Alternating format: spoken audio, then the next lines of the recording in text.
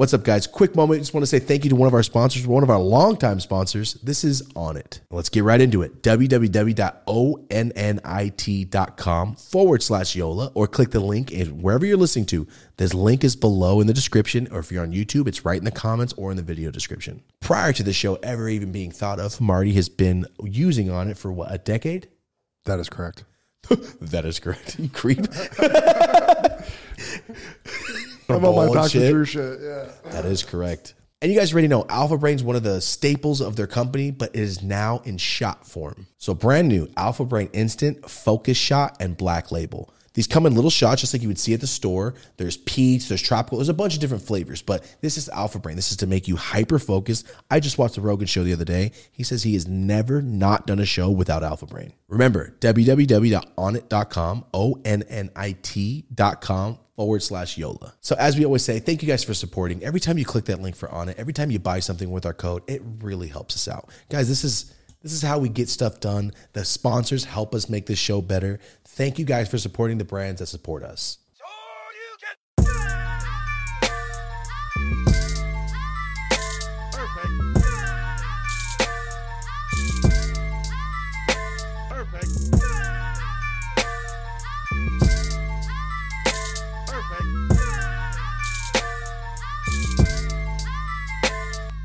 Hey, what's up, everybody? Welcome back to the Dope as Usual podcast. I am Thomas, Dope as Yola, whatever you want to call me. I'm here with Marty O'Neill. What's up?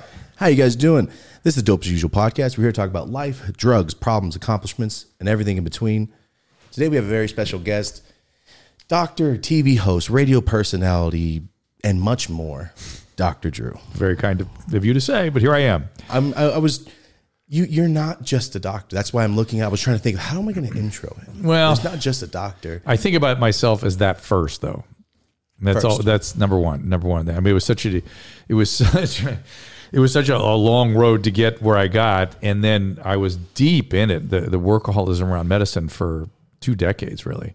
And I sort of had like almost 4 careers in one. That's what I've been seeing. Yeah, it's weird, and it's because I was workaholic. And I just was interested. I just loved everything I was doing. It was just so interesting. And so I ended up on one hand, going deep into working in a psychiatric hospital and running departments there, and at the same time doing general medicine in a hospital and also as an outpatient. Okay. I saw something while you were still in medical school. You started doing something on the radio called Ask a Surgeon? No. So yes and no. So in 1983, I was living... I don't know if you know Pasadena, but K-Rock was in Pasadena. Oh, the radio station. K-Rock was right across the street from, and any of your age or younger cannot appreciate the power of radio at the time. Oh, I can. Radio was like... It's everything. It was everything. You organized your culture around it, your day around it. It defined who you were. And at that time... It's 1982, 83. Everyone was listening to KLOS, KMET, and the music got super boring. And out of nowhere, K-Rock came out of nowhere. And I was living a block away from K-Rock. Wow. And friends of mine started meeting and socializing with people at K-Rock. And one guy called me, goes, hey, they're doing this show in the middle of the night.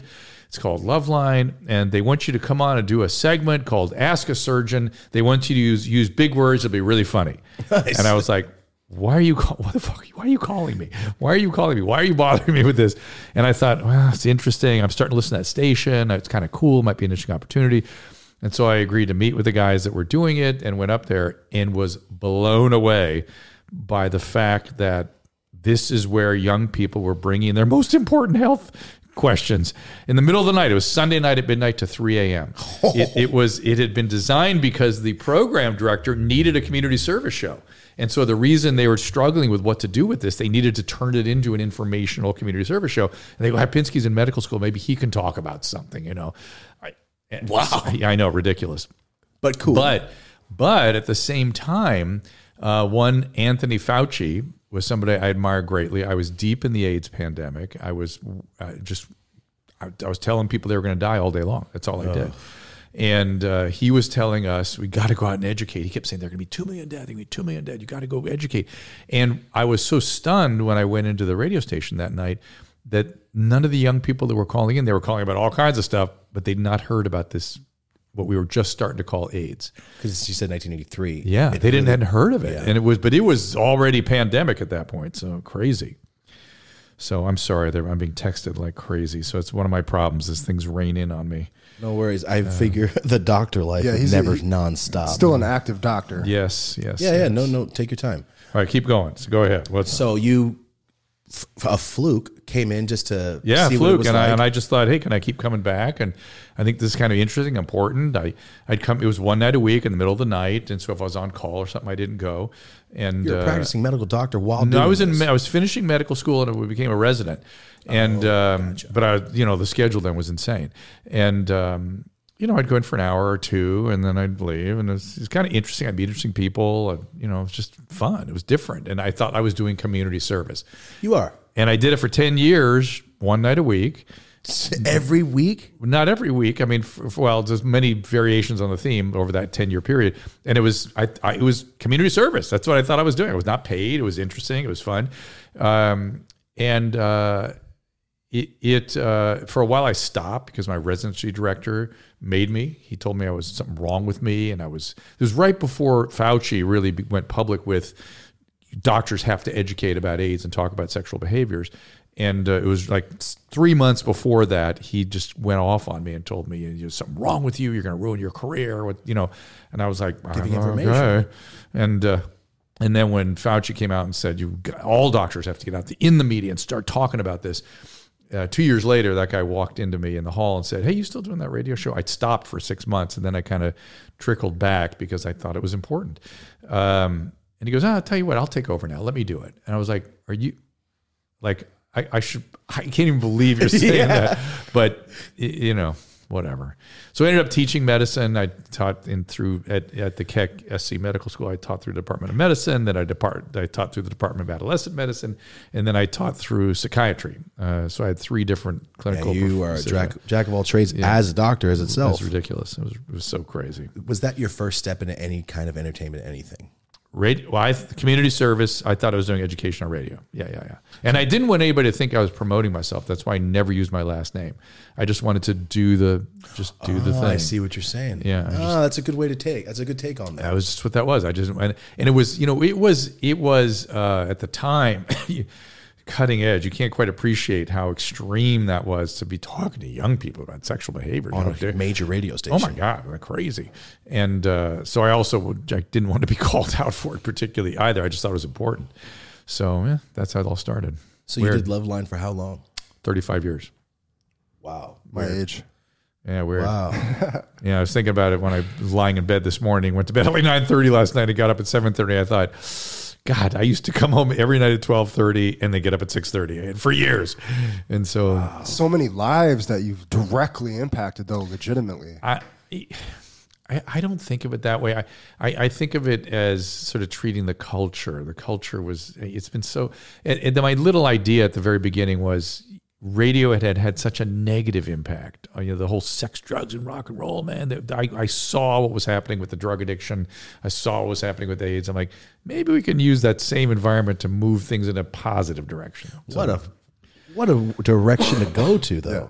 That's amazing. That's an amazing direction to start going toward. And it's kind of taboo when you're of course. Practicing doctor too. Really. To do it was all way out there stuff, but it just was a strong instinct I had. There was something that was the right thing to do, it was a good thing to do, and history, I think, is judging it well. I don't know. Who knows? I'm assuming these days everything that was good is bad. So who knows? It'll turn bad all the time. Yes. There's a generation out there that listened to you for advice. Pre-internet. You didn't have any of that information. That's right. And I was 24 years old, and my sort of weird little notion was, I want to create something that would have helped me when I was 17, 18, 19. Exactly. And by the way, that's why we did this show. Oh, good. And the information that I had was so easy. It was not like you shouldn't have access to it. It was, this bacteria causes gonorrhea. Here's the antibiotic you take for it. Here are the symptoms. And nobody ever discussed that stuff. Mm-hmm. Crazy. I think it would be public knowledge at that point. Oh my God, no. It was hidden behind Latin phrases. We call them venereal diseases. And even something as simple as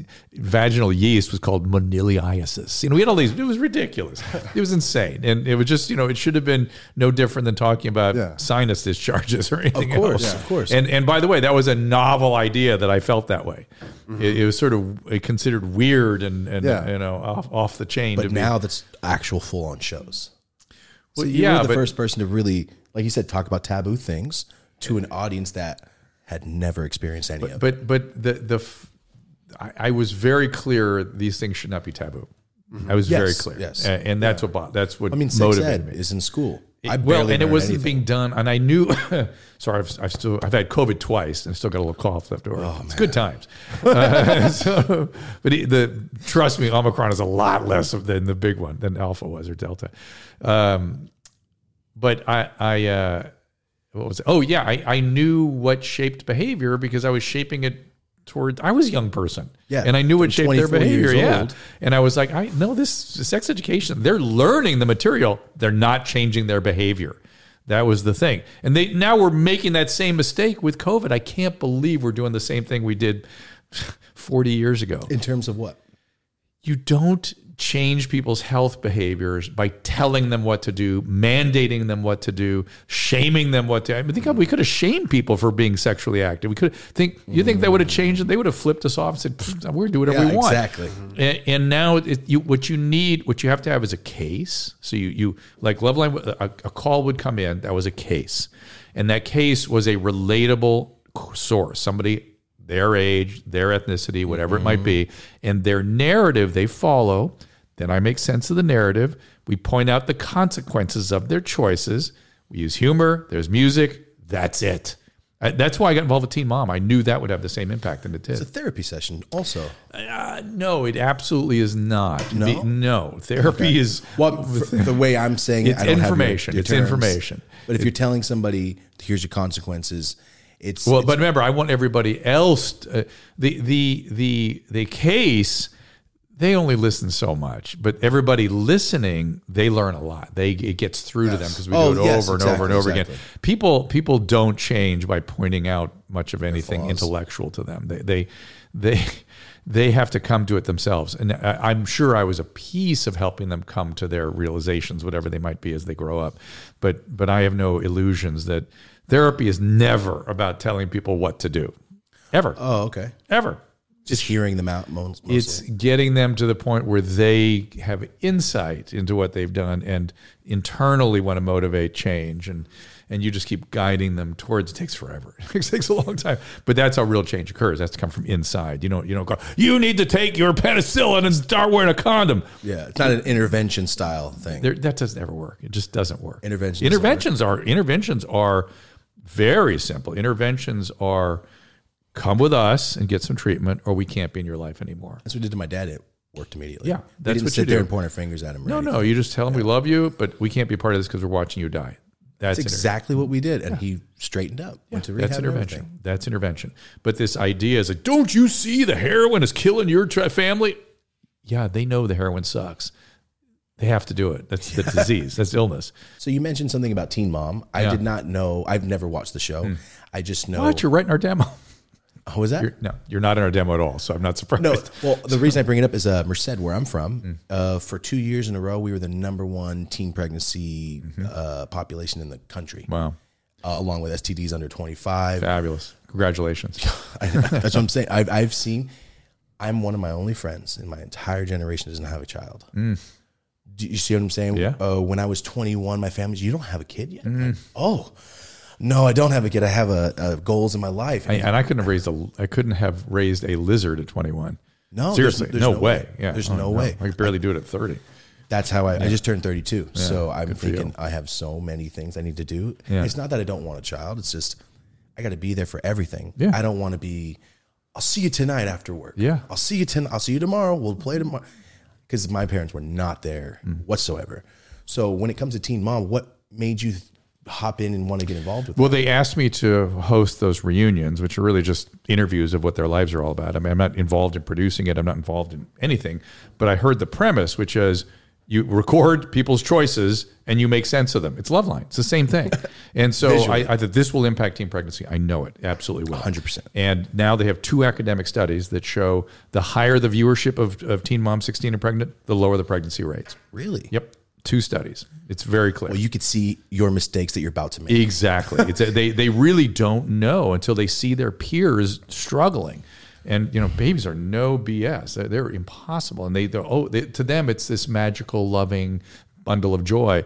No, and so they see it and see it and see it, and we tell the stories over and over again. And guess what? They're always the same. It's just impossible. Their relationships don't last. Their lives are overwhelmingly distorted by this choice. And now I'm so proud of many of these girls who I've now been with for 11 and 12 years. They're starting to say when they're coaching some of the younger girls coming up, and they're saying, "Hey, I had issues. I was sick, and I've had therapy. I'm a lot better. You need to do the same thing." I mean, they are children having children that aren't developed yet.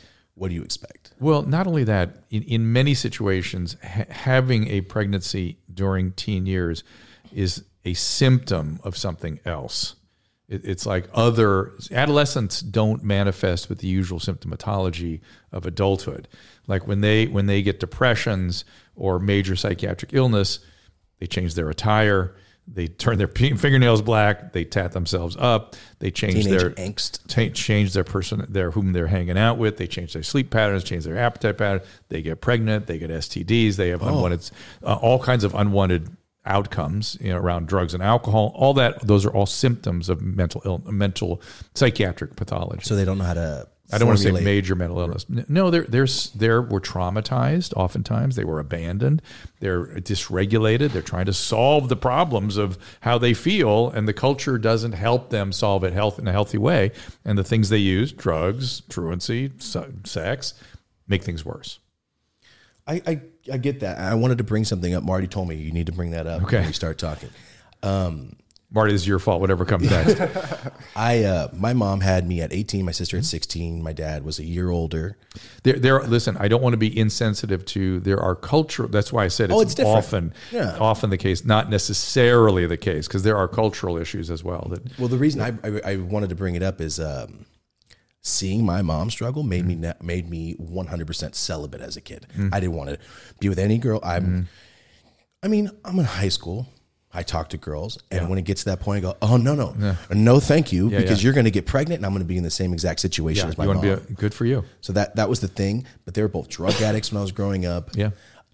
Everything was really bad. Yeah. My dad was never around, and then oddly enough, my mom is a Jewish Mexican lady, but I was raised by a white supremacist. My mom married a bona fide. Oh my God, that's white, such an interesting combo. I know we never really think about it, and I'm brown and don't speak Spanish in a Spanish town.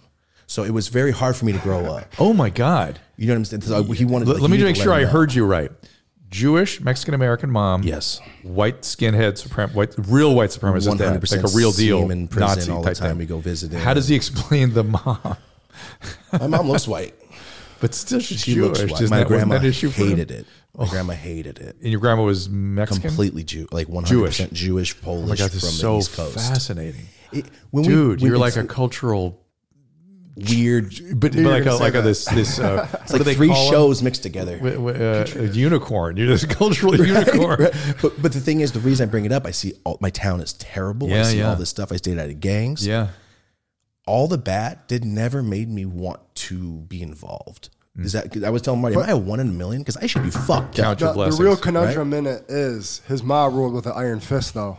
Oh, And he was scared. In a good way? In a No, great, in a- Because there's I good think ways a and good bad way. ways I think. to Well, that. she'd punch me in the face, In a That's physical bad way. way. but it kept me out of gangs in a Well- predominantly gang town. Yeah. So you're a living, breathing example of resiliency. That trauma, I don't know, we don't know well enough to really know what's really going on inside, but trauma usually really derails people, and physical abuse is trauma, particularly at the hands of the people that are supposed to be helping you develop your emotional landscape.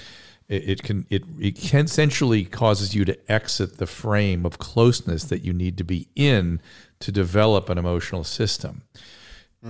You don't strike me as having had that happen. You might have a little bit of that, of course. You were traumatized. Well, But the thing, I never let it affect me because I'm like, oh yeah, she beat the shit out of me. When I'm 18, I am fucking out of here. That's how I thought. Well, that's how kids think when they're being abused.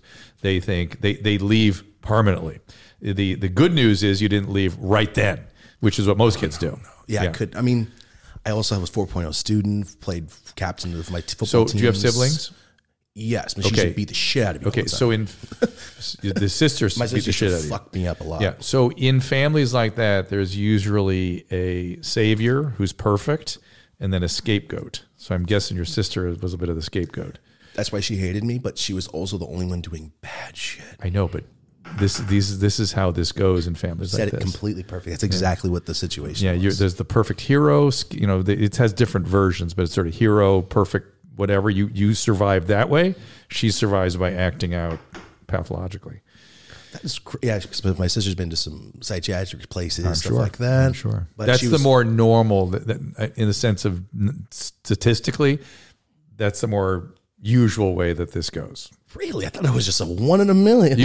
No. The way your sister went, you're the unusual. Okay. And so in your case, what'll happen is it'll start affecting your relationships. You'll start getting involved with people that are like, I've only had one girlfriend I'm going to marry, and we just got engaged. I always saw it as I can't get pregnant. I can't have a kid with somebody I don't want to spend the rest of my life with. Well, but what really is going on is intimacy is a dangerous place because your mom. And if you were able to bridge that and be intimate with somebody who's actually available for intimacy. Oh, yeah. No, thank you. You did it.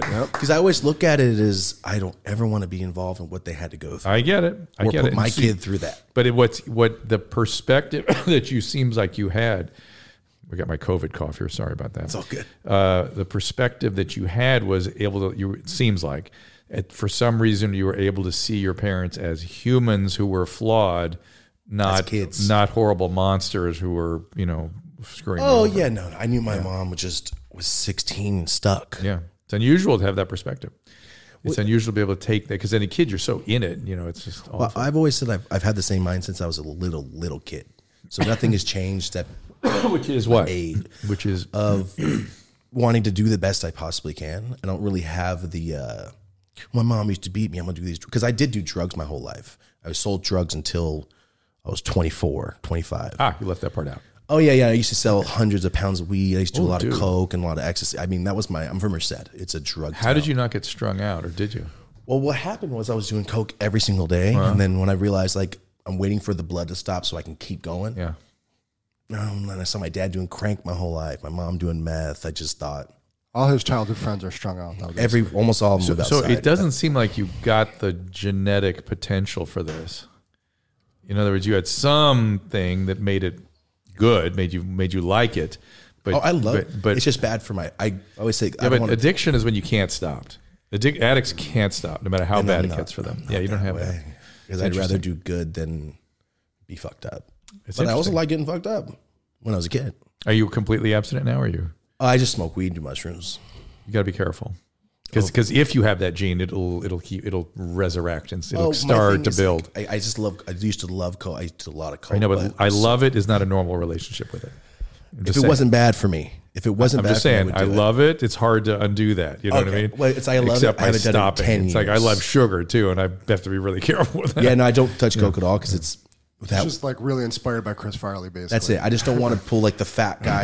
You're but, doing great. Don't do drugs. The weed, which is of course far better, will start to escalate it someday. You got to be really careful. Really? You got to be. It's just like if you have it. I don't know if you have this genetic thing. I mean, I probably smoke a quarter pound a week, and it's all I do is smoke weed and work.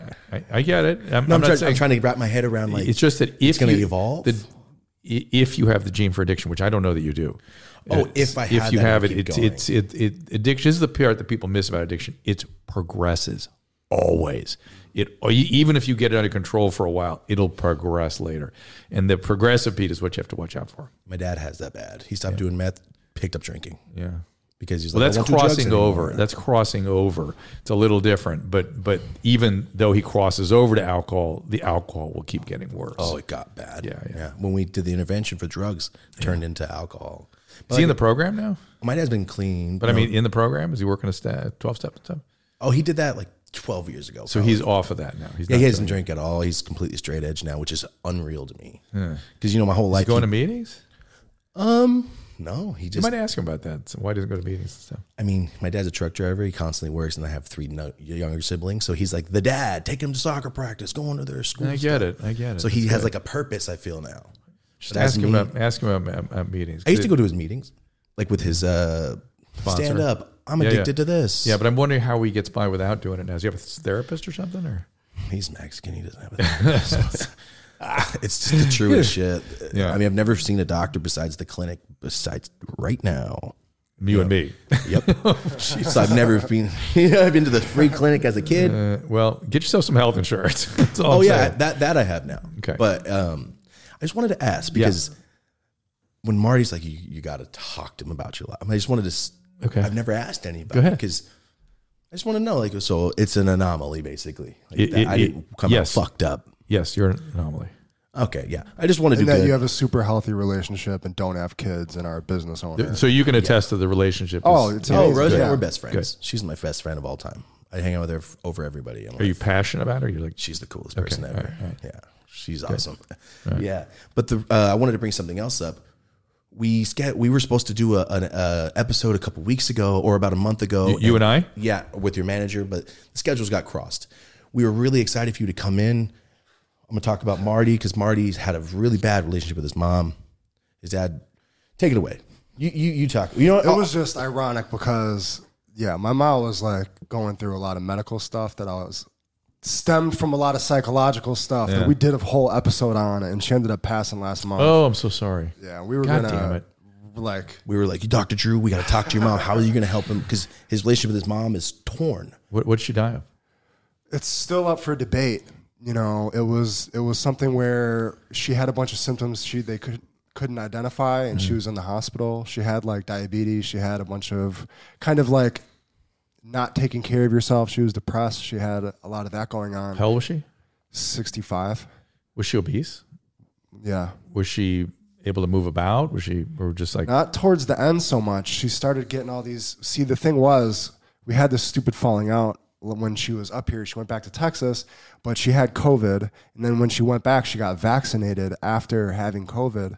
And then maybe 3-4 months later, she just started having all these crazy symptoms, like unexplainable, like her legs giving out and just like diarrhea and just, it just cycled and spiraled until eventually she passed. oh, I'm so sorry. That does not sound psychiatric. That sounds medical. Well, it was very medical. I think it started as psychiatric in terms of like she was going through a deep depression. Still, The only thing I will ask, the only thing psychiatric I would ask about is whenever I'm evaluating a medical case and I'm like, well, what the hell? I oftentimes I find drugs and alcohol were actually part of the story.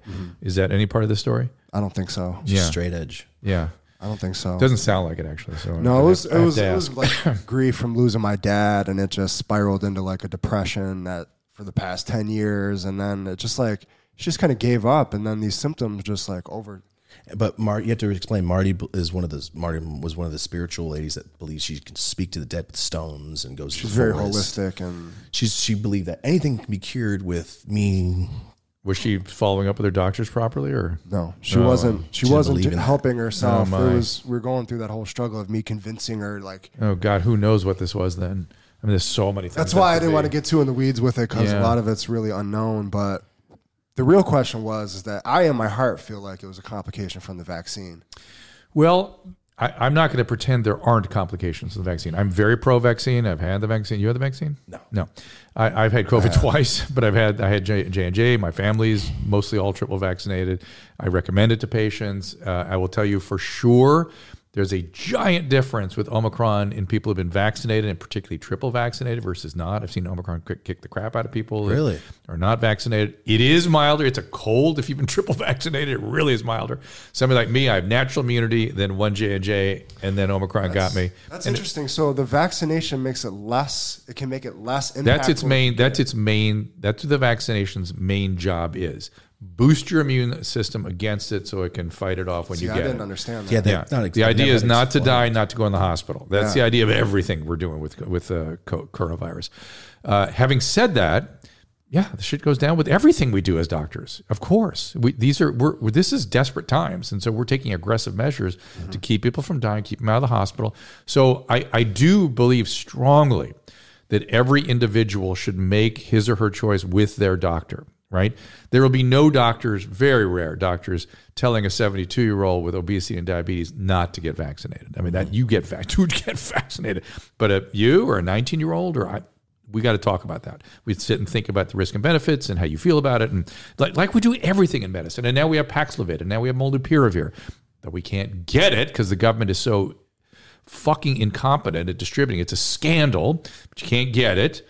Actually, somebody got it outside of Merced. Interestingly, Really? sort of in that area. How far from Sacramento is Merced? Hour and 40. Yeah, I think it was near Merced. Where a friend, I had a guy I know that had to get it for his mother-in-law. He heard me talking about it. It really works, amazing drug. But he also heard me saying it's scandalous. You can't get it. So he searched far and wide. I was able to find it in a pharmacy outside of Sacramento an hour. What is this drug?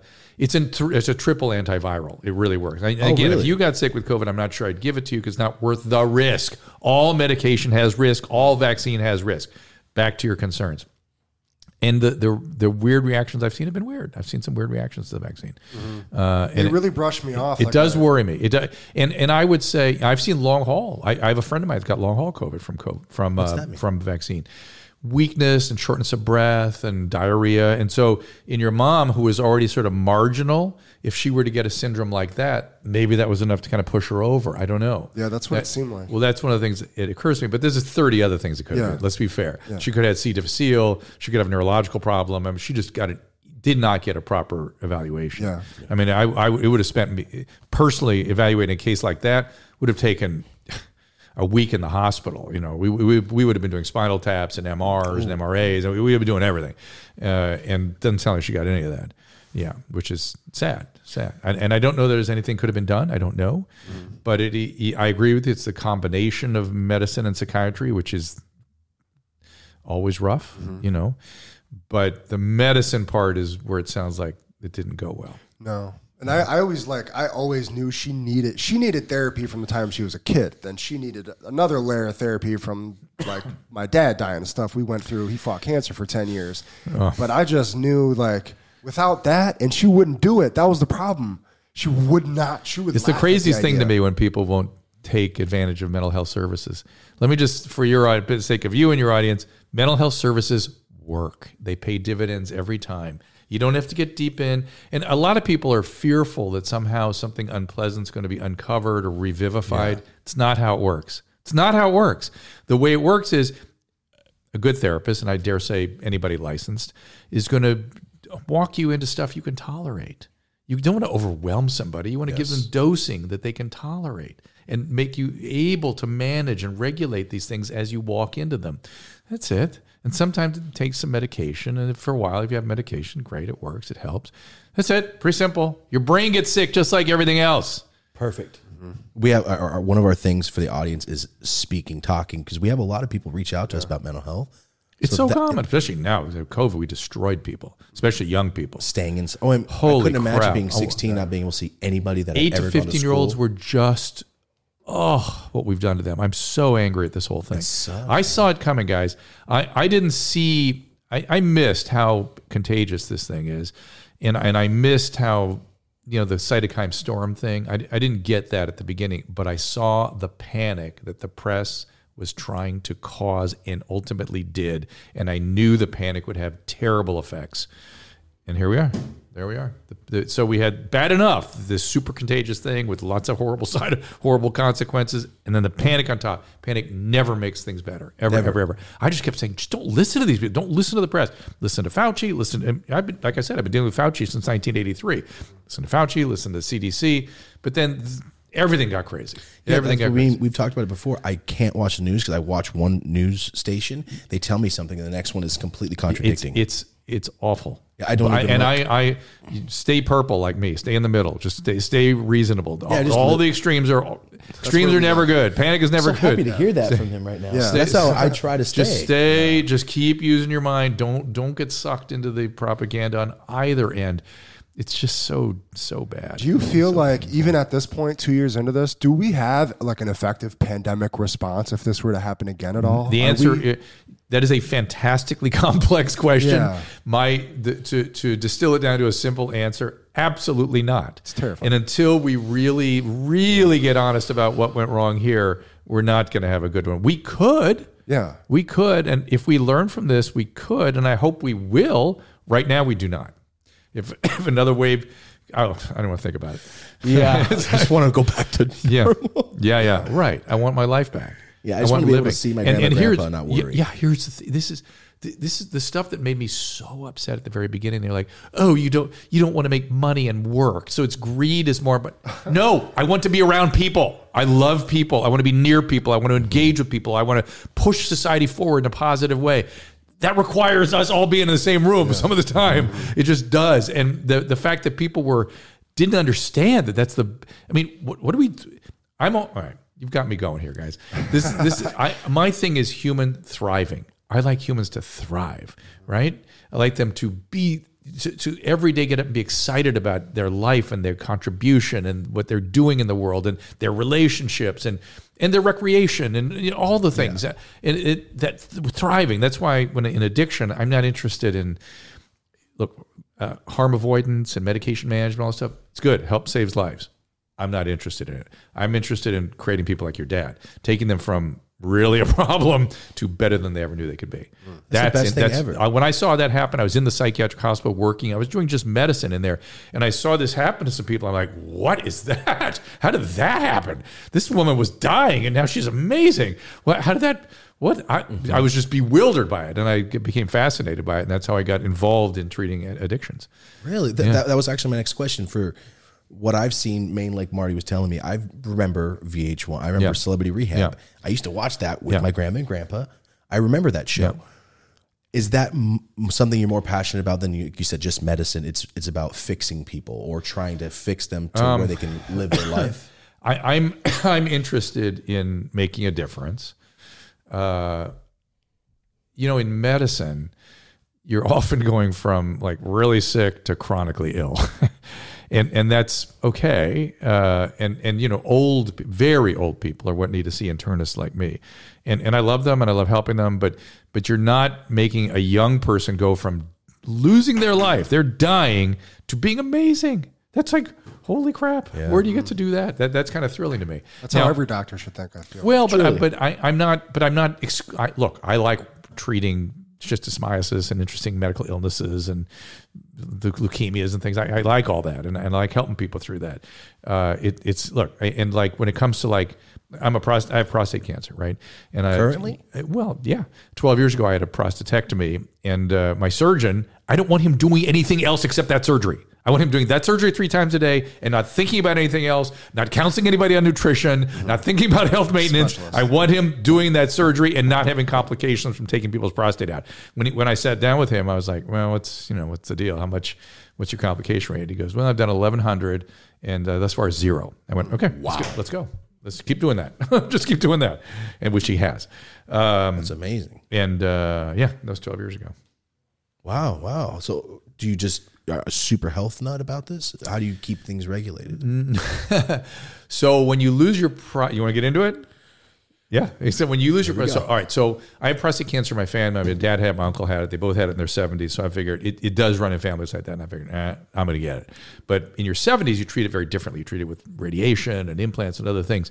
When I got it at 50, I was like, God, are you kidding me? At 50, I'm getting this thing. It's like, this is ridiculous. This is ridiculous. Mm-hmm. But okay, I got it. And I went on what's called active surveillance. You don't have to, it's a very slow tumor, so you don't have to get it out right away. So I was surveyed for years. And then when the thing started growing, they're like, okay, now you got to get it out. So like 2 years of surveillance, out, fine. Took it out. You don't produce semen anymore. But yeah, that's your prostate is what produces semen. All of it. So when you take your prostate, you don't produce semen anymore. But everything else, God willing, if the surgery goes right, completely normal. Everything completely normal. And so other than no mess, I have no other effects from it. Now, I had a little recurrence 6 months ago. I had to have some radiation during the summer, and that's sort of typical for this kind of thing. So that's all the prostate does. It does a lot of stuff. It produces the semen, so the sperm can be dripped into it, so it has a vehicle to get in. It just seems so deadly, like when you hear about it. Prostate cancer? Yeah. Well, it's a gland, and glands when they get cancerous, which they often do, it can be problematic. If you're going to get a cancer, get prostate cancer. Strongly, it's not pancreatic cancer. Do not confuse the two. Pancreatic cancer is I'm sorry. Pancreas is curtains. Yeah, that's curtains. Yeah. Really? Prostate is you can live with it for decades. Look, I'm 12 years in, I have nothing, and But anyway, back to what the prostate does. It's also an immune organ. It prevents stuff from getting. It cleans your urethra, lubricates your urethra, sends keeps shit from getting further up into your genital tract from your urethra.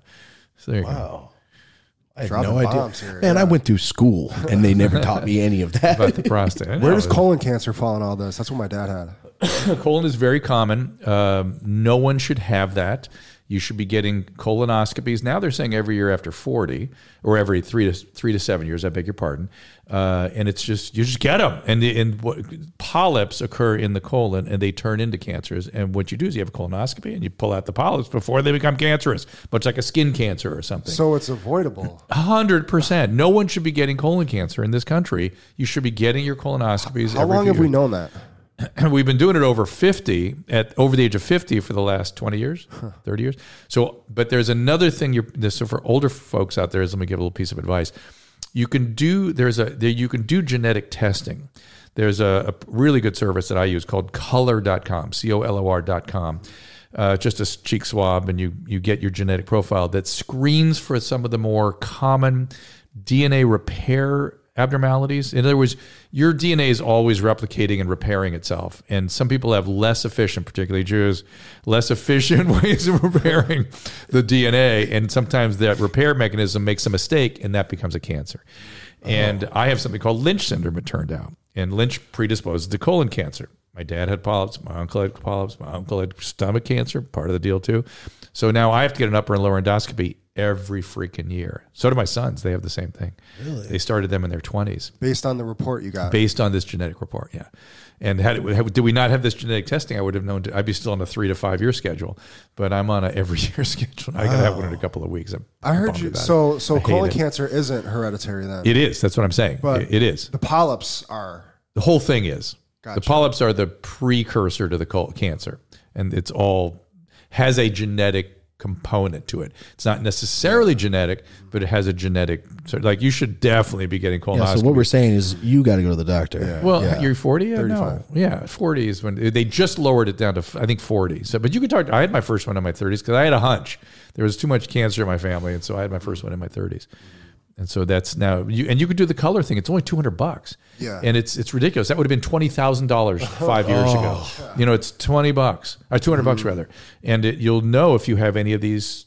There's about 30 of the more common risk for cancer. BRCA, you heard of BRCA gene for breast cancer, BRCA, BRCA1, BRCA2. Never heard any of that. Dude, your educational system is It's freaking trash. has failed you guys. If I Your wasn't, grandma's Jewish. She must be rolling over. no, she wasn't on. She was watching The Price is Right the whole time. Serious? Or like I said, the VH1 we used to watch Celebrity Rehab with my grandma Dolores. Yeah, that show did that was another show that I knew would have a positive impact because it's cases showing what really happens to people. And it's people in spotlights that are put under pressure that we can't even imagine. Well, nah, no, but Really? but it's a more it's a hook. It makes you watch because I know that guy from Greece. I'm talking about the actual people themselves. the celebrities. Is it being a celebrity is not a stressful thing. Don't believe that shit. Okay. I mean, if you're Justin Bieber or something, it's a different thing. But if you're just somebody in the public, me, people come up to you, they're nice. You get a better place in the restaurant. That's it. That's it. If you like people, it's an advantage because people interact with you a little more, which I love people, so great. Yeah. That's it. so dealing with these celebrities? It's just addiction. Well, it's not celebrities with addiction. It's all the same. All the same. The only thing that was different about them, two things are different about them. Because they often make a lot of money doing their stuff as a celebrity and they like it, they love it, they're gratified by it, they typically go back to work too soon. So going back to work too soon risks their recovery. And that's musicians, comedians, all of them. That's the big problem. And then the other thing is they all develop a pseudo self for the media. In other words, like a front. like not one person used their real name. They all had pseudonames, and who they really were a little different than what they presented on TV. And what was interesting for me is I don't use my real name, but I don't. But I feel like I'm myself in all these environments. But maybe I'm not. Maybe I don't know what it is that makes people do that. I think I discussed it with them. I'd bring it up with people, and they'd all kind of say, "Well, I play a character, and that's where I get my success." But I think it's also a fear of vulnerability of being their real self out in public. Isn't that interesting? Mm-hmm. Well, social media these days, you can. I mean, with certain platforms, I got to tell you a story. Go ahead. I'm dying to tell you because. Hey, what's up, guys? Just taking a quick moment to talk about one of our sponsors. This is FanDuel. I'll get right into it. Any new customer that downloads the FanDuel Sportsbook app and uses our code DOPEASUSUAL will be eligible for this deal. And that deal is bet $5, win $280. Yes, you heard me right. $5 can win you $280. All you have to do is download the app, use our code DOPEASUSUAL, and you're eligible. And yes, for everyone out there wondering, yeah, Marty and I are not happy. Both our teams lost in the most devastating way. I know the Rams are a better team, but I'm going to put my money. I mean, it's $5 to win $280. I'm going to put my money on the Niners. And don't forget, use our code DOPEASUSUAL when you download the app. $5 could win you $280. Any team. And again, guys, I'm not going to say everything, but on the screen right here, this is all the rules. You know you cannot bet unless you're 21. Make sure your state allows betting. So for Super Bowl 56, there's no better place to be betting than FanDuel Sportsbook. Prop bets, parlays, $5 can win you $280 any team. They're always doing something awesome here on FanDuel for new customers or existing. I'll say it again. Download the app, use our code DOPEASUSUAL. $5 can win you $280. It's a no-brainer.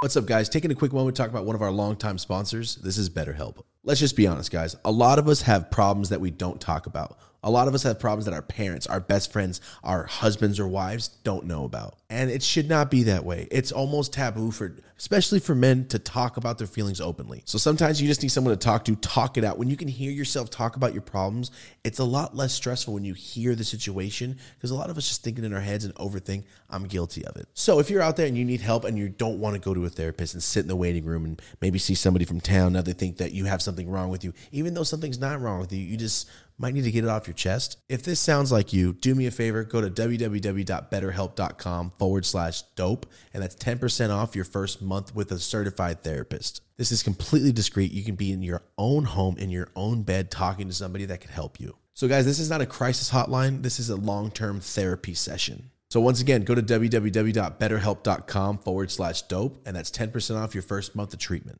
You could do this from your own home. It's convenient, it's affordable, and it's 100% confidential. Because Dennis Rodman's name is Dennis Rodman, and I had the greatest interaction. And Dennis and I are really good friends now. And he promised we would be. And Dennis is an incredible person. And our first interaction, it was so fantastic. He was in a group. We had a really intense group with lots of people having emotions and stuff. And the whole group held a book up to his face and was like reading, like moving his lips, reading for a 2-hour group. And he was right to my right. And at the end of the group, I was like, Dennis, come on, man. I mean, you see what's going on here. These people are they're putting themselves out. They want you to be a part of it. Come on in with this. He goes, hey. He goes, I'll tell you something. I was like, Dennis is not a small man.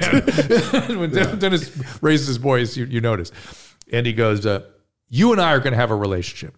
We'll do that. But if we're going to do it, you got to understand one thing.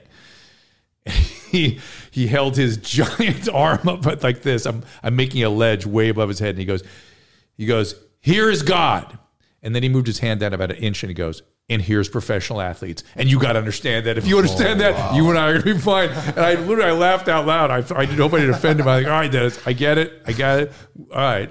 That's how you, fine, okay. What a statement. To a doctor. And what's weird is that's really not how he is, which is so funny to me in retrospect. Now that I know him, he's not like that at all. Is he preparing you for his ego? Is that what he's saying? I don't know what really that was. Someday I'll ask him what that was all about, because he's actually kind of a humble guy in his own little way.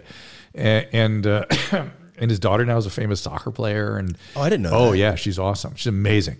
And were you baffled when the whole North Korea thing happened with him? Oh, I loved it.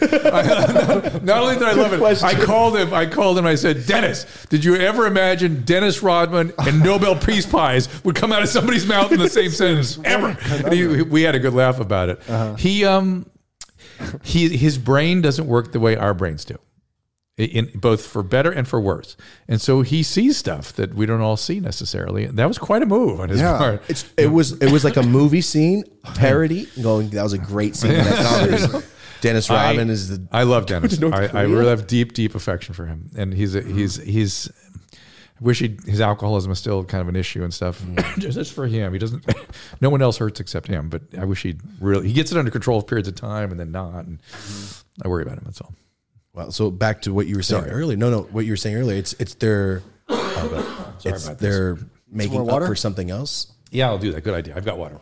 They're making up for something else. You're saying he keeps going back to alcohol spurts and this. He loves it. That's why when you say you love the cocaine, I worry about it. When you love something, it's hard not to go back. Well, I know it's bad for me, so I'll never touch it again in my life. But you love it. Oh yeah. Well, we can be friends at a distance forever. If you could do that, you're not a drug addict. So, I'm not. Yeah. I think I'm not. Yeah. But I do love drugs.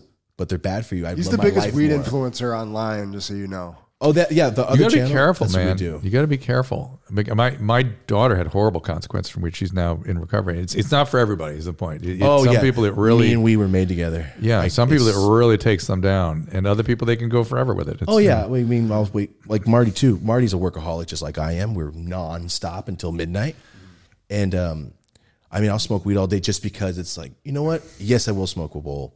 Cool, and I'm gonna go do all my rest of my edits. There's something about the biological relationship with it.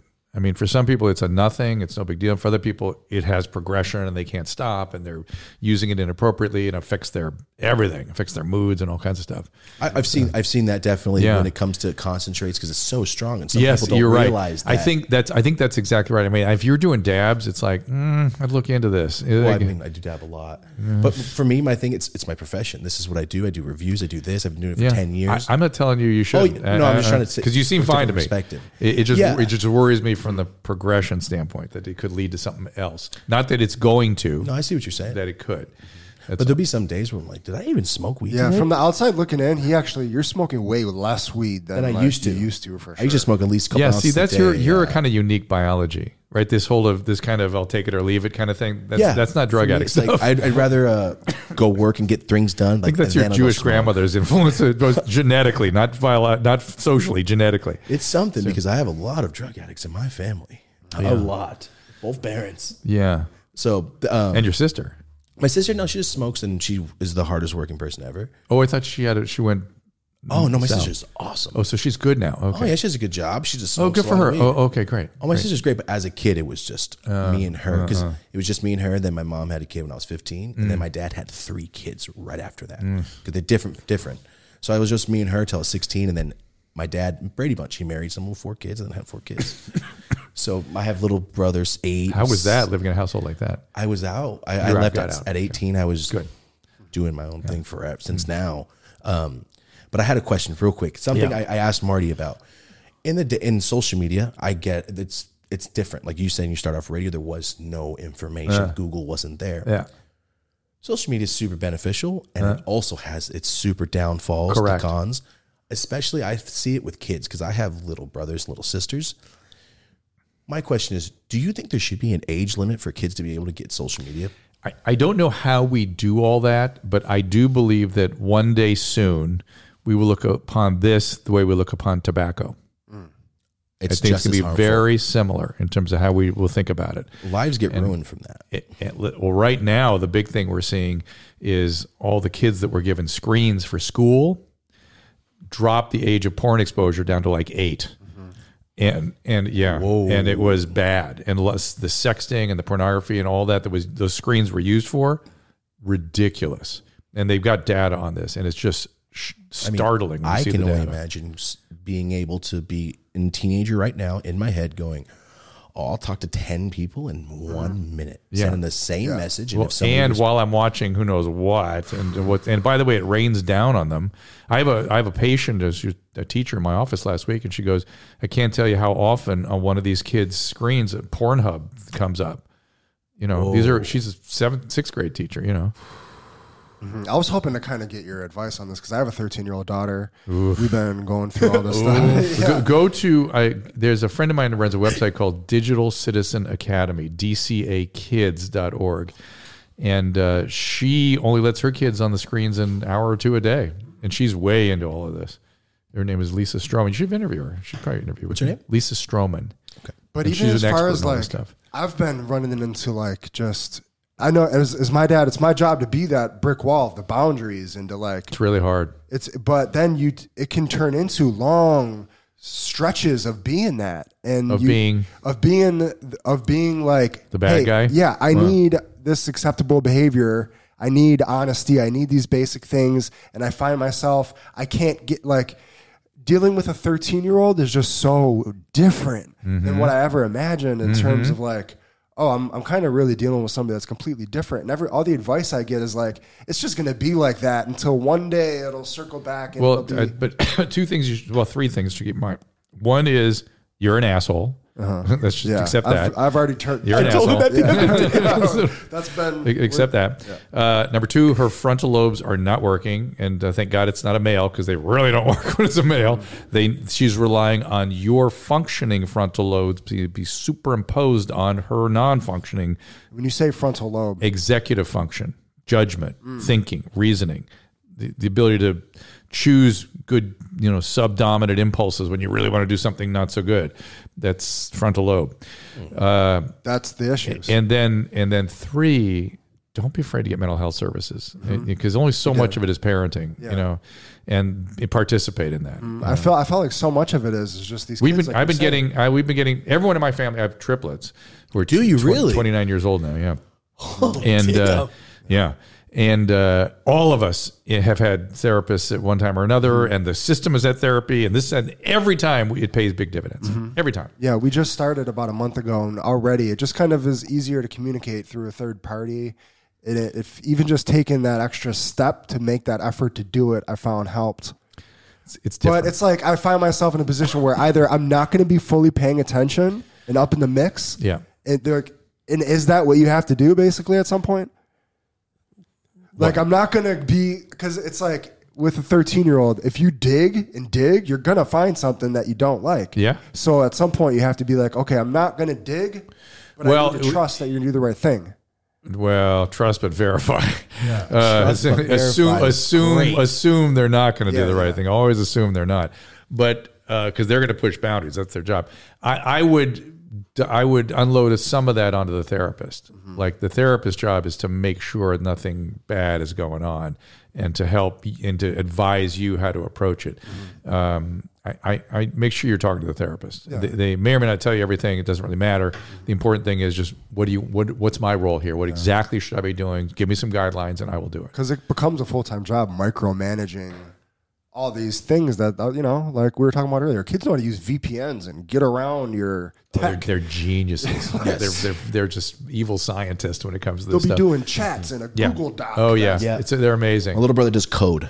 Yeah. Oh boy, watch out! I'm already done. As the parent, you're like, okay, I need to monitor what you're doing, making sure everything's appropriate here. But it Bring really Lisa Stroman in here, or at least you can Zoom her in or something. You need her. Yeah, Marty's going through it right now. She's an expert in all this stuff, and nice. Yeah, I looked her up. So Because I know how to deal with boys growing up, because I was one. I don't know how to deal with girls. My sister is gay. She was a very tomboy and beat the shit out of me. I didn't have a regular sister. Yeah. So I don't even know how to deal so with you're that. gonna have all girls. Don't worry. So That's fine with me. That's fine with me. But yeah, usually it's a tougher time for the mom for a 13-year-old girl. Oh, it's been equally. She's even way more immersed in it than I am. Okay, so the mom's having a tougher time. Yeah. Okay, that's I normal. never even asked. That's normal. Yeah. That's good. Totally. She's way in the mix. I know. I get it. Yeah. Yeah, because they get triggered by it. The women they kind of see it, know Yeah, it, they've been there, totally. and they get. And then they get she very- gets triggered by me getting all mad. There were many times, Yeah. many times during the teen years when I would look at my wife and daughter interacting, and I just go, "Which one's the adult? I can't tell anymore." It's like, what's going on here? Yeah, when my sister was going through all that, my mom was going through it too. They were right there. It gets better. It got better. It got better with time and just setting boundaries. When does that Just let frontal us know. lobe start kicking in? For females around 21, 22, like really it's in around that age. For men, it's like 27, 28. Yeah. We're still screwballs well into our 20s. Oh yeah, I can verify that. I Yeah. know a lot of people doing stupid shit in their 30s. Oh yeah. Well, then drugs prevent some of that development. So you have to be careful too. That's another thing. Like I said, most of my best friends live outside. They're just strung out, gone. I tried for years. Homeless, outdied? Yeah, outside drug That's addicts. math. That's math. Well, it's meth, and now it's getting to heroin and crank. Fentanyl. Yeah, alcohol, meth, fentanyl. That's the mix on the streets. Yeah. And people go, oh, just give them a house. Just give your friends a home. That's all. That's all No, they they need. do drugs in there and burn it down and die. Of course they will. Of course they will. I tried Or to they're help my overdosing friends too many times. It makes me furious when they just like, oh, they need a house. Just get them a home. Just hiding it. When you go out on the street right now, it's all drug addiction. Oh, people are smoking crack and maybe right on the 5% street. mental health stuff. But yeah, Wow, the meth is just out of control. So- That P2P stuff, forget P2P? it. What is The that? stuff there's a book called The Least of Us by Sam Quinones about the kind of meth that's coming up now from Mexico. From Mexico. It's bad. It's bad. Really? It Because I know makes people biker mess psychotic. like crank, and that makes people unbelievable to scratch their skin off. Yeah, I've this seen is the it. same stuff. It makes them psychotic so fast. Yeah, So insane, fast. like bath salt reactions, Yeah, right? yeah. Oh, okay, yeah, it's the same. Yeah, there's a house though. But come on, man. Give them Yeah, a they home. just beat somebody up in there. No, I don't trust any of that. Even the it's so tents is. terrible. I mean, people need to live, but there's drugs. They going need on to go into everywhere. treatment. They need to put them in residential facilities, large facilities that would look like that. Look at that building over there. Now one of the residential facility looks like that. Let's help these people, for God's sakes. Yeah, because there's still potential for all these people. I know people that used to be on drugs. I'm telling you, all the time. I have dear friends that were on the streets, and they're all drug addicts, and they all are recovering now, and they're doing great. It's amazing to hear. In I your always- experience, like of all the people you've treated, is it a very small percentage of people that really bounce back, or No. is it more than you think? Way more than you think. Really? I was seeing. I want to say this loud and clear. I saw something online the other day. They were like, "Oh, drug treatment should be eliminated because any treatment that has only a 10% or 20% success rate is not." And I'm like, "Whoa, that is not how it works." It takes, on average, 5 years and 4 treatments, or is it 4 treatments in 5 years? I think it's 4 treatments in 5 years to get 1 year of sobriety. Not because the treatments are ineffective, it's because that's what it takes to get somebody into remission. You wouldn't say, 3 rounds of chemo got them to remission. Well, the first 2 were failures. It's like, no, this is how we comparison. get them there. And more people get into full recovery than you imagine. Also, a lot of people die. A lot. And I think people are finally getting that. It's a fatal illness. And if you don't get to the sobriety, you go to the ground. Yeah, I'm waiting That's for the way the it goes. calls. I'm just dread it. Yeah. I know it's going Takes a while. Takes a while, but it goes there. Jail, which no one's going to anymore. Institutions, which you're not allowed to put people in, or death. So death is where they're going. It's sad. It's terrible. Yeah, like I said, where I'm from, Merced is if you're outside, you're probably homeless. There's nobody walking. There's no joggers. There's no bikers. If you're on a bike, you stole it. You made it.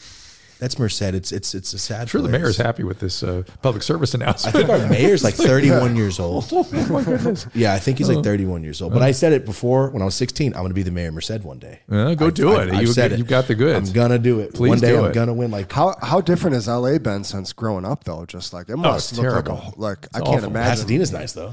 Pasadena's okay. It still has its own problems, but LA is really. And look, I'm like a surgeon that's seeing cases all under his feet, knows that he can fix them, but no one lets him. I know how to help these people. It's killing me. 5 are dying on the streets every day in Los Angeles. That's insane. That's I insane. think that sounds like a 1,500 low people number. a year ODing. Disgusting. Yes, it's disgusting. They should not. The people that allow that, that's criminal. Yeah, it's like awful. Corolla. I grew up listening to you and Adam, and he always bitches about like I'm gonna get a ticket if I park by the red, but I yeah. could set up a tent and live on the same Yeah, sidewalk. right. Like It's it's insane. I'm from the East Coast, and that's one of the main things you notice when you come out here is like, how do American cities have this? There's there's a great book called San Francisco by a guy named Michael Schellenberger that he Michael Schellenberger? Yeah, he's every single policy that's led to all this. He puts the whole thing out there, and it's very well done. He's a brilliant guy. Yeah, we had That's Rick Ross, Freeway Rick Ross, the crack dealer, the cocaine dealer on the show, and he was telling us about the 80s and 90s when the crack era just started. He's like, it just takes lives, takes over complete lives. And I've watched it. And the fact that my profession treated that as a criminal issue really makes me shamed. It was a medical problem. And magically, when the opiate thing hit, white middle America, now it's a medical problem. Unconscionable. I was treating crack addicts back in those days. We Really? did pretty good with them. Yeah. I didn't see it as a criminal problem. It was a drug addiction. This is they're flat sick. up. They're sick. If Their they can brain choose is that taken over over by food. the brain is taken over by these things. How come people can't understand that? Yeah, because I've had friends and I've seen 6 months later and I go, well, that is not the same person. Yeah. He's gone. Yeah, His brain's gone. That's right. Yeah, And they can be brought back to a point. This is the crazy thing to me about all this. If there's a dementia patient running around in the freeway and I don't help that person, I am ethically on the line. I've hurt somebody. But if it's a meth addict out on the street or a schizophrenic, I'm not allowed to get near them. I'm not allowed even to offer them services. There's no chance. And the meth addict and the schizophrenic, if you intervene early, they can be restored to normal or to at least a productive life. The dementia patient, there's nothing I can do. That's only going to get worse. But the ones I can actually treat and make better, no, sorry. They're living their best life. You're not allowed to get near them. Hey, who are you to say, man, that schizophrenic wants to live on the street? You're being ableist. Get out of here. That's what people say? Yes. It's incredible. It's incredible. And the longer you stay psychotic and schizophrenia, the less we can bring you back. The longer you're exposed to meth, the less we can bring you back. And so, good job, everybody. So drug laws are corrupt. Oh, my God. I wouldn't use words like corrupt. They're well-meaning, and they are killing people. Ineffective and... Awful. So no drug addict should be in jail. They should be in No, they should be in treatment, of course. Yeah. In jail. It's ridiculous. Like, what a difference it would make on our overall society just in that one change. Yes. If you could take somebody whose brain isn't working right, like we do with dementia patients, and go, come with me, I'm going to help you. Let's just go. Take them by the hand and take them and go. I got a bed for you here. I got nurses. You're going to like it. I promise. It's going to be nice. Come on. How do we change this? What do you have to do to make this? Mayor of Merced. I'm pointing at you. All right. I mean, maybe one town at a time like that. I mean, the mayor of San Diego started doing some of that. Falconer, is that his name? And there's slow progress here. But Villanueva seems to understand that this could be done. I don't know. I give up. I gave up. I volunteered to be on a committee. They vilified me for wanting to be on that committee. Oh yeah. Wow. Oh, you don't know that story? No. That sounds insane. You'll find it online. That's insane. So, like, Because you want to imprison you want to imprison people. You're a Trumper. It's like, what are you talking about? What are you? How disgusting you are! And then they called me anti-immigrant in the LA Times. I'm like, oh shit! It's like I'm an immigrant. I'm a second. My family escaped the Ukrainian genocide. What the fuck are you? And we all had a square. Of course. What the fuck are you talking about? You're disgusting. That's the press, man. That's the press today. Why you say stay purple, like you said? Just Don't read the press. Don't read anything. Just know everything is fake news. Everything on all sides. Just read it with a half an eye, and then try to figure out what's really going on. It's got to be extra frustrating when you're really trying to help people. Oh my God, it's unbelievable. And they're like twisted. I can feel the frustration. Ideology. I'd be pissed. Ideology destroys human beings, and these people are all ideologues. What do they know about working in a psychiatric hospital? You ever worked in a psychiatric hospital? You ever treated a patient with any of these conditions? Oh, never? Oh, there's not one doctor on these committees? Not one? Oh, shit. Supervising these sick people? Holy, whoa. Woo. Yeah, I want to hear. Where can we find your podcast? I know you have a podcast on Your Mom's House Network. So I have a bunch of stuff. So I want to hear more about this. I stay away from it for the most part because I get too frustrated. But I do a podcast on Corolla's platform. It's just called the Dr. Drew Podcast. You can get everything at drdrew.com and drdrew.tv. And drdrew.com, I've got me and Adam. We do 3 days a week. Oh, wow. So we still do a regular thing, me and Adam, for years. Yep. The Dr. Drew Podcast, which is sort of me interviewing experts. That's more of that. I have At Your Mom's House, which is Tom Segura and Christina P's thing. I have the thing called Dr. Drew After Dark, which is technically comedy. I mean, it's kind of a new incarnation of Loveline where I'm answering those kinds of questions, but it's in a comedic environment. It pushes the envelope, much like Loveline did. So that's why I'm willing to do it. Then I have a show called Ask Dr. Drew, which is a streaming show at least 3 or 4 days a week at 3 p.m. Pacific. Dr.TV. You get that 4 shows. Yeah, you're busy. I think there's more. Wait, hold on a second. And you still do you go into? I do outpatient medicine. I'm doing a lot less than I used to. Oh my God, so much less. I mean, I used to get up at 5:30 in the morning. Mm-hmm. Struggle to get home by 10 at night. Struggle.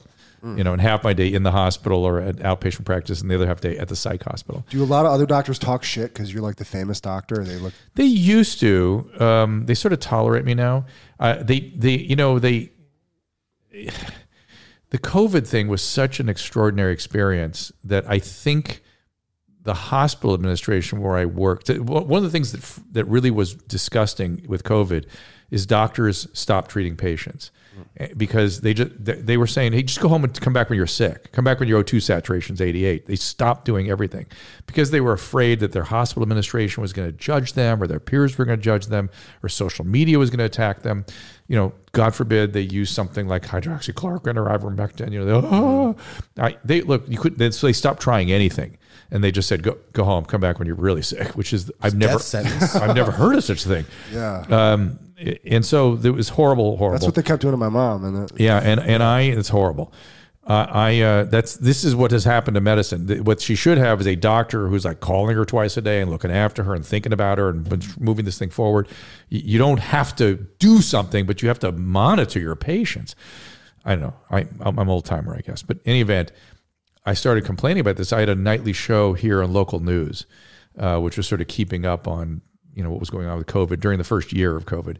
And I went to get the vaccine. Like right away, I'm like, I get this vaccine. It's perfect. My hospital wouldn't give it to me. Why? Because even though I was treating COVID patients and I was and I wanted to work in the ER and I volunteered, no, you're not from a risk neighborhood and you're not one of the hospital employees, and we got to give it to this first. Much with the same thing they're doing with Paxlovid and monoclonal antibodies right now. Same exact philosophy. And so running around the hospital trying to get the vaccine, I got COVID. That's how I got COVID first time. And how backward was that? Well, whatever. It was their way of doing it, but I started complaining about it on TV, and I think they didn't like that. I didn't think they liked that. Yep, that'll do it. Calling them out for their wrongdoings. And by the way, the same wrongdoings. people now, they're like, why aren't you getting your vaccine? It's screaming about people getting their vaccine. We're originally restricting people from getting it who want it. It was very, this has been such a horrible experience, this COVID thing. From the first time in medical history. management. That the whole world's dealing with this. Like I can't. That's what I can't believe is that the whole world has gone as nutty as the United States went. I get we're nuts. I get it. Yeah, I know. I understand this country. I understand this country, but the whole world did what we did. That's the weird part. And Australia did it worse. Like all the good cousins that came for Christmas are fucking up too. That's how I feel. Like, damn, they're fucking up. Oh shit, this is. It just made me feel like, there is no like real adults out there that have like. Good for you. I think that's a nice take on all this. It's like, what was this? What happened here? It shows the unorganization of Earth. Well, I thought we were okay. It doesn't have to be like this. I don't know what caused everyone to go so wacko, but they're still the kind of in it. I know they're still sort of in it. Like if you're all this way, or you're all that way. If you're not, like I said, if I want to help homeless people, I'm a Trumper. What if I want to help homeless? If I want to treat, that's a new kind of like slow way of thinking. I feel like though it's histrionic. It's what Dr. Malone on Rogan called mass delusional psychosis. That we're talking about the same thing with different words. I started talking about a year ago. I said, I saw the narcissistic turn in this country. I saw that we all became narcissists. I get it. I wrote a book about it. But we've now become histrionic, which I never expected. And that's weird. And I kind of feel like it's a situational thing. What does that mean? It's Trump and fear and COVID caused us. Histrionic is a certain personality style of being sort of excessively emotional and flamboyant 100% and swayed into trends and, the excessive emotionality and delusional. And I started seeing people becoming delusional in their thinking, so rigid, unable to change. That's delusionality. And literally, some of the things I saw people saying publicly, I'm like, "Hey, 2 years ago, I would have put you in the hospital with those thoughts. I would have. Your meth buddies, they're having those thoughts, and now it's commonplace. So I think that's going to settle down. I think so too. Yeah, I think we're sort of settling. Although today, interestingly, I've seen it flaring a little bit. I don't know why. Really? I don't know why. It's weird. I just saw it kind of coming up again. I'm like, oh no, come on. When they start attacking sensible people, that's when I know there's like, what's something's going wrong. on? Yeah. When people are logical, like, I agree. Like, if you want to follow good, sensible physicians on social media, Twitter, Vinay Prasad, excellent oncologist. I was a fan of his way before COVID. He's just very penetrative ability to read medical literature and think. He's a smart dude. Monica Gandhi, Gandhi, infectious disease specialist up in San Francisco, UC San Francisco. Excellent thinking, very reasonable. And today they were getting attacked, so it upset me. I was like, why would you attack these two? Oh my God, they're so The last ruthless. sensible people trying. That's probably why. I'm so now I'm exhausted, guys. You've exhausted me. Sorry. No, I'm tired. Yeah, guys, I need a nap. Let's smoke a bowl. So, You don't smoke weed, right? I don't. Well, I have no objection to it. I'm not going to do it. I'm not going to do it midday. I didn't smoke. But I told Rogan I would do it on his show if it would help You took a lot of heal shit our for that, relationship. right? For saying that? Well, that was like some controversy back in No, the day, he right? he thought Heal I your was relationship. He thought I was soup because I treat people for whom it gets out of control and they can't stop and have consequences. Yeah. I treat people who can't stop doing things. That's where I come in. And cannabis, for some people, that's it. That's a problem. He took great offense to that, I think. I don't even take offense to and, that. And we've healed that since. And I said, I'm hi on your show. I don't give a shit or whatever. Yeah. But no invitation yet, so we'll see. Oh, but, that would be amazing. But I worry about doing that, frankly, because I don't want to. I don't know. It's such a political thing. We'd now we'd that have it's to do it different. very carefully, and think I have to have an opportunity to really explain what I was doing. Sure. But what was I saying about all this? I don't think I think I'm sort of resistant to cannabis. The only thing, when I was in college, I smoked several times. I got panic attacks. Oh yeah, that's a common thing. And by the way, I see hyperemesis now all the time. People that vomit from it. Hyperemesis, cannabis hyperemesis syndrome. If you're vomiting during pot, pay attention. It's a really serious syndrome. And now, when I've used in present day, I don't really feel much of anything. Really? It doesn't really do much for me. I think I'm sort of genetically whatever. It just doesn't. I know that's shocking if you love it. No, I get it because I could smoke. We smoked a pound joint, and I'm like, I'm not that high at the end. It's I just feel tired. plateau. I just feel tired. Same here. I'm ready to lay down. Have you found kids aren't like smoking though anymore, right? That's a nice big. I don't see a lot of positive cigarette takeaway. smokers Like, anymore. Cigarettes a lot of are better, vapes, yeah. though. It's almost eradicated. No, I don't see kids smoking ever. I think I there don't was know a little anybody bump. smokes cigarettes almost. And I'm not really worried about tobacco. I mean, not tobacco, nicotine vaping. I worry about tobacco. Tobacco is what hurts people. Nicotine does not hurt people. But the theory is that nicotine vaping leads to cigarettes. If that's true, then I have a problem with So it. nicotine vaping not as harmful as it's made out to be. It's not harmful. Tobacco, horrible. But tobacco is the enemy, not nicotine. Wow, Now, if you get exposed to nicotine under the age of 17, it's very hard to stop. That's the problem with nicotine. Oh yeah, I smoke 2 packs a day. You're going to be on the gum or something forever after that. But if you're 24 and you use nicotine vape to get off cigarettes, good, by all means. It's one of the best ways to get off cigarettes. My mom, my aunts, everybody. That's how they stop smoking. Yeah. But all the kids are vaping the not the weed The oral vapes, fixation, but like, man. I think. yeah. What are they vaping? Just flavored stuff or whatever? Yeah. Yeah. Whatever. I mean, we were smoking. I mean, it's not when we good were for you. kids. It's not what I call good for your lungs. I'm not advocating by any stretch. I'm just saying, let's be reasonable about this too. That it may hurt their lungs. It's not good for you growing up. Please stop. But the more you go into panic zone about it, that's again not how you change health behavior. You're gonna have to show some kids that have some bad outcomes from it. Then they'll change. I stopped smoking. My grandpa got emphysema and died. I went, I'm fucking done. Smoking cigarettes. Yeah. That's when I just stopped. Well, I told you the story. Yeah. But no. I just wanted to ask the questions about the podcast because I know there's a lot of people right now going, I need to hear more about this. Well, yeah. And if you what I do on my streaming shows, which are live, I take calls from Clubhouse, and we also read emails and stuff. Actually, the emails you can send into Dr. Drew After Dark, which is the Your Mom House thing. I answer lots of questions there. That's Dr. Drew After Dark, drdrewafterdark @gmail.com. Just send your questions there. We'll get to them. It's so cool that you do that. Right? Try to. And then on the streaming show, I sign into Clubhouse, and I take phone calls off Clubhouse. Wow. How many times a week do you do the streaming? At least 3 or 4 times a week. Yeah. You are busy. So we'll do one at 3 o'clock today. Oh, right after this, you're going to go do one? That's amazing. Yeah. I need to get my schedule down. Because what time do you wake up? Let me ask. Now, listen, I told you, I used to go to bed at midnight at 12:30. I'd get up at 6:30. Now I go to bed at 10 and get up at 7. So 7 is still reasonable. Yeah, so I'm reasonable. I'm Okay. sleeping plenty now. I believe in sleeping when you're older. I'll tell you, sir, when I was, one of the many million jobs I had was working in an Alzheimer's hospital. And when I first got in there and I was trying to kind of get to know the patients, and I was thinking, why are these guys, what if there's something that predisposes to this? And I was noticing in all the men's room, the men's bedrooms, they had a picture of themselves by the bedside. They were like admirals, or they owned car dealership. They were like these extremely accomplished people. And I thought, it must be stress, right? It must be stress that's causing that, maybe risking the Alzheimer's. And I talked to the family members, and I'd go, they clearly was an admiral. I mean, he's owned a series of car dealerships. Was that stressful for him? They would all say the same thing. They go, oh no, he loved it. He loved it. And then I'd say, did he sleep? No, never slept. Really? So I thought, I'm going to sleep when I'm older. insomnia. I'm getting sleep. Get some sleep when you're older. Be sure you I sleep. barely sleep now. My whole life. That's just scared the shit out of me. We'll get some.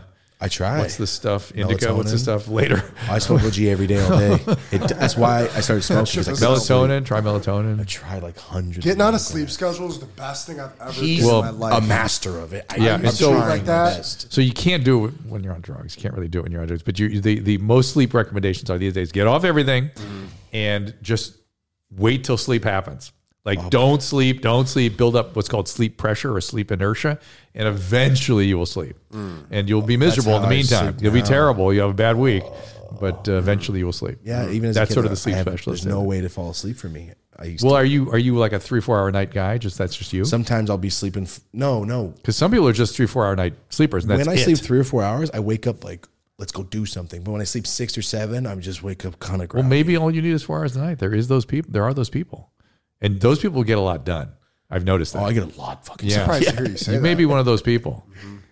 Well, that's the dementia thing kind of scared me. The Alzheimer's. Well, I don't sleep shit. but I'm sure those were guys like me who were, choosing not to sleep. Like I was sleeping 5-6 hours a night. It was awful.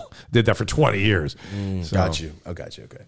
All right. So drdrew.com is where we can really find drw.com for all the pods and .tv for the streaming shows. I think that's the best way to do it. And it's not the most intuitive website. You have to scroll down on things, and you'll fish around. You'll Our see audience them. knows computers. But I got don't. it. It doesn't like jump out at you. You have to kind of look around. So please do. I'd love to have your audience around. No, this is And whatever I can do the for you reason we brought guys, this on let me know. Maybe we should have you as a streaming guest or something if you want to promote something. Yeah, or, let us know. Let us know. Yeah. I just like talking to people. That's my thing, absolutely. No, you two, I already know, having listened to you for so long. You knew and this was known gonna you for work. so long, I know there's a lot there. No, super informative, man. He pairs up so nicely with Ryan Sickler, all the Oh great yeah, comedians. Well, Sickler was on your mom's hilarious. house too, Yep. right? Yeah, That was he had the show there. Yeah. Yep, that was funny Thomas's as hell. first ever podcast. Was Yeah, on the first one I Honeydew. ever did was a year before we did this. Yep. As a guest on his, As a guest, yeah. Oh yeah, Ryan's the best. He's Yeah, hilarious, man. yeah, and He's just a great guy. yeah, but on and off, he's just a funny dude, nice guy. I Yeah, love yeah. that guy. Yeah.